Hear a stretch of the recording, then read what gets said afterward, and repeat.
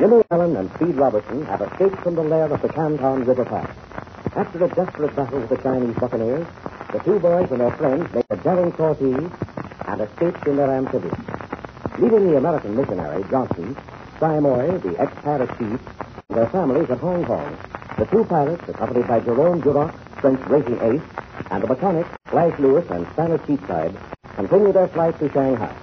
It is now the following day, as we find Jimmy and his great pal Speed on the airport. How do you feel now, Speed? Much better, kid. That good night's sleep I had made me feel like a new man. Oh, boy, I sure did some pain and fancy sleeping myself. Oh, gee, Speed. So wonderful to wake up and know that we weren't in that pirate shack. Yeah, I know. It looked tough for us there for a while. That was a great getaway you made with our ship, Jim. And I was just lucky, that's all. We must have had the good Lord on our side. Yeah, there's a lot of that, all right. He's pulled us out of more than one ticklish situation. Believe me, we have a lot to be thankful for. Indeed we have. Hey, what's the dope on our ship? You mean this new transport the boys are getting ready for the race? Yeah. Gosh, I haven't heard anything but dope on the race since I got out to the field this morning. Everyone seems to be worked up about it, all right. When we arrived in Hong Kong late yesterday, it was announced over the radio that we'd returned from Canton. Yes, Barbara said it had been announced over the radio. Well, General King, well, you remember him. Yes? He happened to be listening and heard the announcement. When I got back to the hotel last night, I found a message waiting for him. Oh, is he here in Shanghai? Yes, he's visiting here with a friend of his, a wealthy Chinese exporter. But what did he have to tell you about the race? The thing is well known in China. Has many friends high up in the nationalist government. And in fact, since that victory over Wong, he's considered one of the ablest of the younger general officers. And he can thank you for beating Wong, too. Well, I'll tell you, kid, without meaning to hand ourselves any bouquets, we did turn the tide of victory in King's favor, and he knows it. Why, there's no doubt about it. Well, not only that, he hasn't forgotten what we did for him. Oh, but gosh, Steve, tell me what he said about the race. All right. I called him and he told me that if we expect to keep National Airways in China, we've got to win this race. Did, eh? We already know that. Well, we suspected it, yes. But coming from a man who is so close to the government, it's of special significance. But why did he say that? What news did he have that made him... Well, there's the rub. He wouldn't tell me the source of his information or what the situation was. But he warned me, Jim. He said there are some powerful forces acting against us. King and some other government officials are all for us. They want to see National Airways stay in China. But he said that if we don't win the race, this powerful group which is trying to run us out of China will have a good excuse to get rid of us. I suppose he meant that if some other ship wins, it'll make us look bad. That's it. All the airlines over here will be equipped by the factory whose entry wins that race. And that'll be the first step toward easing us right out of the picture. That was the sum and substance of our whole conversation. Well, as I said a minute ago, that isn't any news to us. True enough. But at least it did this. It removed the last bit of doubt from my mind. Oh, shucks, I'm not worried. If our ship has the stuff, we'll win the race. Well, don't be too sure, kid. We've been in races before. We've seen a lot of sneaking, dirty tricks pulled on us. But this time, we're not going to be caught napping. Yep, that's right. And we can't say that we weren't warned. But this time, we're playing for big stakes, kid. Tremendous stakes. The jeweled trophy and small cash prize that goes to the winning crew is nothing compared to the fortune which will go to the winning manufacturer. Kid, the grand prize in this race means complete domination of airline transportation in the Far East. A prize worth millions of dollars. Oh, boy, that is a prize.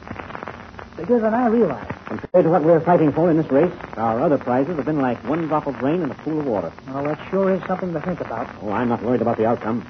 Don't think I'm getting a case of starting line jitters. Starting line jitters? Hey, that's a new one on me. Well, what do you mean? Oh, that's an old air race expression. Haven't you seen pilots just before the start of a big race?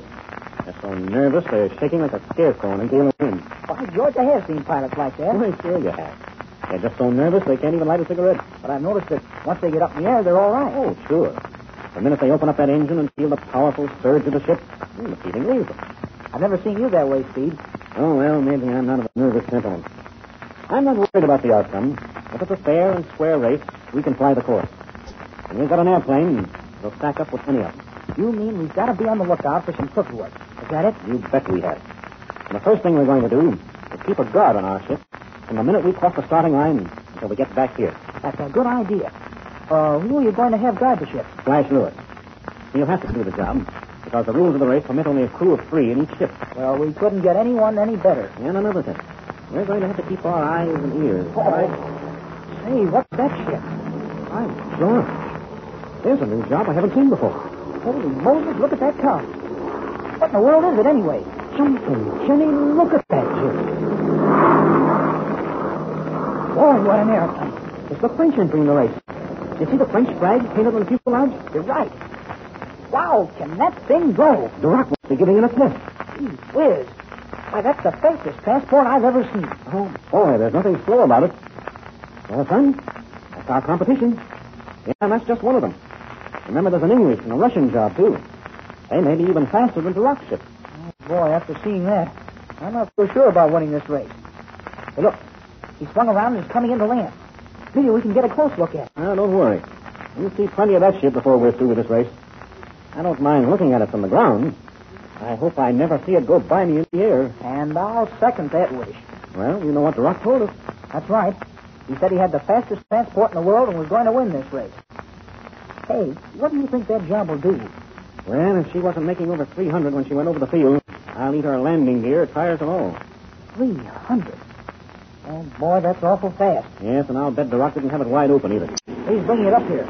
Oh, gee, that's a pretty airplane, though. Mighty nice looking job. Well, I guess there's no doubt but that he'll qualify. Well, look, Steve. That was Duroc flying it. He's waving at it. Look at the grin on his face. Hi there. Hi, Jerome. How do you like the color of that ship? A brilliant red. Gee, and look. There's the name of it painted along the side of the cabin. Yeah. Le Oiseau du Feu. And it's appropriately named. Well, what does it mean, Steve? Oh, let's see. I think it means firebird, or as the French would say, bird of fire. We'll have to ask Duroc. Well, let's go and ask him now. I'd like to go inside anyway. Oh, wait a minute, Jim. Look. Where? Well, what do you see? Right back of us. That Chinaman over there. Right by the... That's Speed. I see who it is now. It's that Chinese cripple. Yeah, it's Su Chi. Well, let's get him. He's gotten us into plenty of trouble. You bet your life we can get him. Come on. I'm right with you. He doesn't see us yet. He's looking at the French ship. He can't get away now. This is a piece of luck I hadn't looked for. Uh-oh. Careful, he's looking our way. He spotted us. Quick, Jim. Call over that Chinese policeman. Right. Hey, you. Hey, come over here, quick. Hey, now, wait a minute. We want to see you. Stay right where you are. There, that's better. Let's take it easy now, Su Chi. Speaking, honorable gentlemen, you may talk to me. Yeah, we make plenty of talk to you. Hey, officer. Now, come here. Put this man under arrest. That's exactly. Yes, sir. Humble China boy, do nothing here. Observe airplane go up, down. This man, too? He's a pirate. That's right. Put him under arrest, officer. And notify Inspector Gordon of the settlement police. Very good. Come with me, Chinese Speed. No, the humble China boy, I'm no one. These honorable gentlemen's friend. Oh, pay no attention to him, officer. Take him away. He's a member of a pirate gang, and he may be connected with the leopard men's tongue. Come, Speed. Be good boy. Be good boy. Yeah, that's the stuff. Take him away. I'll notify Inspector Gordon that you're holding him. Where do you suppose he came from? I'll be hanged if I know. But he's as evil-looking fellow as I've run across since landing in China. But I wonder how he got up here. I don't know. Gordon will find out. He'll put him behind the bars so he can't cause us any more trouble. By George, that's right. That's a lucky break for us after General Ting's warning. Yeah. There's one man out of the way who might have done us some harm. He certainly has plenty of nerve to show up here where he knew he'd be seen. Yeah, that's what puzzles me, kid. Su Chi is certainly crooked, but he's not dumb. I can't figure why he'd come up here to the airport knowing we were looking for him. The ways of the Chinese are dubious and strange. Yeah, the longer I'm over here, the more I realize it.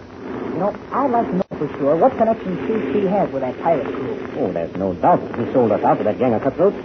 So now we'll... Hey, Jim. Look down the line there. You see what's coming?